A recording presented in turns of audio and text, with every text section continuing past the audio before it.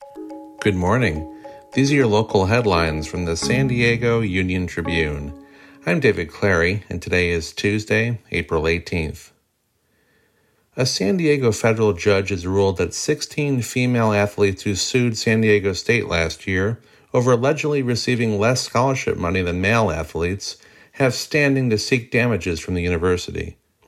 Data provided by the women and their attorneys allege that SDSU deprived its female athletes of millions in financial aid between 2010 and 2020.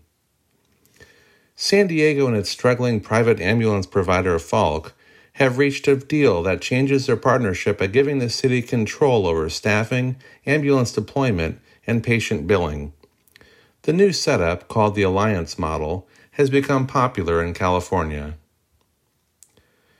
San Diego City employees were responsible for more than 1,400 preventable vehicle accidents over 5 years, and agency supervisors have failed to take steps needed to prevent unsafe driving by employees, according to a new audit.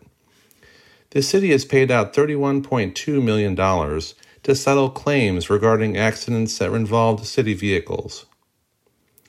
You can find more news online at san diegouniontribune.com. Thanks for listening.